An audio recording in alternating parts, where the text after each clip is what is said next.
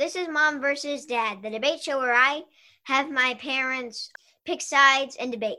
But today is another special episode because this episode is Aunt versus Uncle. My aunt and uncle will be debating this episode, as you probably assumed. The matchup is books versus board games. My co-host, Lila, will be co-hosting, and Lila will be helping make the decision, but we don't have to come to a unanimous decision. We could both choose different sides. This is Lila. Do you want to say hi, Lila? Hi, everyone. It's Lila. Okay.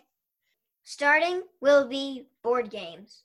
This argument is presented by Aunt. All right. Once the 2-minute timer is set, you can start. Ready? 3, 2, 1, go! Okay, this is Auntie, and I'm gonna talk about board games. So picture this, it's a contentious game of Trivial Pursuit, teenagers versus parents on a sunny afternoon in a Maine cabin. My sister, I'm 8 years old, my sister and I are sprawled on the living room floor playing checkers. I'm in my 30s playing Candyland after dinner with my 5-year-old. I'm playing Apples to Apples, the first time meeting my future sister and brother-in-law. The list goes on. These are all fond memories that I have compiled over the years. And the number one reason that I have for why board games are so awesome.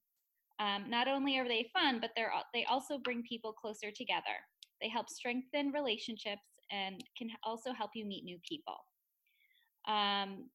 Some other benefits that I found of playing board games is that it helps you exercise your brain. It helps you stimulate areas that are responsible for memory formation and assists in practicing important skills like decision making, strategy thinking, and problem solving. It's a great way to reduce stress, and it's fun. It is a great opportunity to connect with people. It can be a great tool for shy children. It's a great way to have family time. It also helps teach children how to win and lose gracefully. I did find one study that showed that it was a British medical journal that noted that the risk of dementia was 15% lower in board game players than non-board game players. So there are some benefits for the senior folks. Oh God, 1 minute. Okay. That's the timer. Fun fact. Oh, man. Okay, so those were some interesting facts. But now Uncle will be doing rebuttal. 30 seconds. Ready? Start! Okay, so board games are not freedom. You've got to read the instructions. You've got to play with a certain number of people, and you've got to sit with them until the game is done. You can't just break. And what kind of board games have they given us to sit with people for a fixed period of time? When Uncle was a kid, one of the predominant games was called Mall Madness. In Mall Madness, the game announced a place where there were sales, and you took your character to the store to try to go shopping at the mall for things that are on sale. In case you think I cherry-picked, the worst game I could think of that same year, 1999, gave us Donald Trump the Game. What? That was very persuasive, especially the part about a game where all you could do is shop for stuff.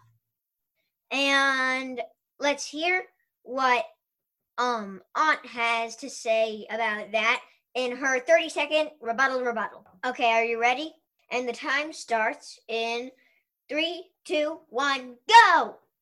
Okay, well, I believe the argument was that you have to sit still for the full time. Well, people always have the option to stop playing and play a different game. You can't just argue that all games are bad just because there's a couple of poorly made games out there. I think that's all I got. Yield. Well, that's okay anyway, because that's the timer. Okay. In a second, Uncle will have the chance to present his side, books. Ready? In 3, 2, 1, now! Okay, momheads and dadites, Uncle here to talk about what's great about books. It would be very easy to talk about the great books we've gotten, Diary of a Wimpy Kid books, Harry Potter books, but the problem is 2 minutes isn't enough time. It's not even enough time to talk about all the great comic books, a subset of books the world has given us. So instead, I just want to talk about how books are really freedom. All you need is yourself and a book. You don't need to read rules. You don't need other people. You had a bad day. You want to get away from everybody. You go to your room. You grab a book. You want to read for 5 minutes. You want to read for 3 hours. It's really your choice. You can pick them up, put them down. Where you are doesn't even really make a difference. You got a long car ride, you bring a book. You want to be around other people, you can bring your book in the living room while they're watching something on TV, even if you don't want to watch that. You can even bring your book busted open at the dinner table and read your book during dinner, as long as your mom and your dad don't act like a couple of board games about it anyways. So that's really what's important about books, I think, is just they give you the freedom to read as little or as much as you want, near people or not near people. Be by yourself. And that's what's great about it as an activity. Books are also really important, though. They're really important to the history of the world. It'd be easy, again, to talk about all the specific books and literature, but it was the desire to bring books all around the world that led to the hand mold processing technique in the Gutenberg press. And the Gutenberg press really kicked off a lot of the manufacturing process that we know today. One thing to keep in mind about that manufacturing process that was developed as a direct result to get books to more people is that it's the reason we can afford Tootsie Rolls. If they had to hand make every Tootsie Roll, if it's the little ones, if it's the giant ones, if it's the medium-sized, really soft ones, they might cost $50 or $100 a piece. You'd almost never get to have a Tootsie Roll, but Tootsie Rolls are affordable. We can grab them, eat them, enjoy them all we want. Thanks, freedom and Tootsie Rolls. Okay. That's the timer. That was really, really, really persuasive, especially the part about Tootsie Rolls. Okay. Now, Aunt will be rebutting that in another 30-second rebuttal, starting in 3, 2, 1, now.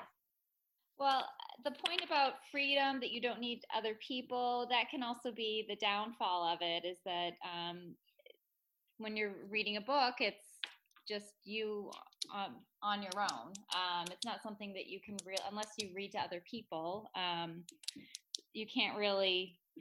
It's not really a group activity that you can do for as long as you can with a board game. Also, That's time. Ah. Okay. Now, for the final part that isn't judging, of course, let's hear what Uncle has to say to that rebuttal. Okay, thanks. I think that the really important point here is that it was never addressed, the point that books are about freedom.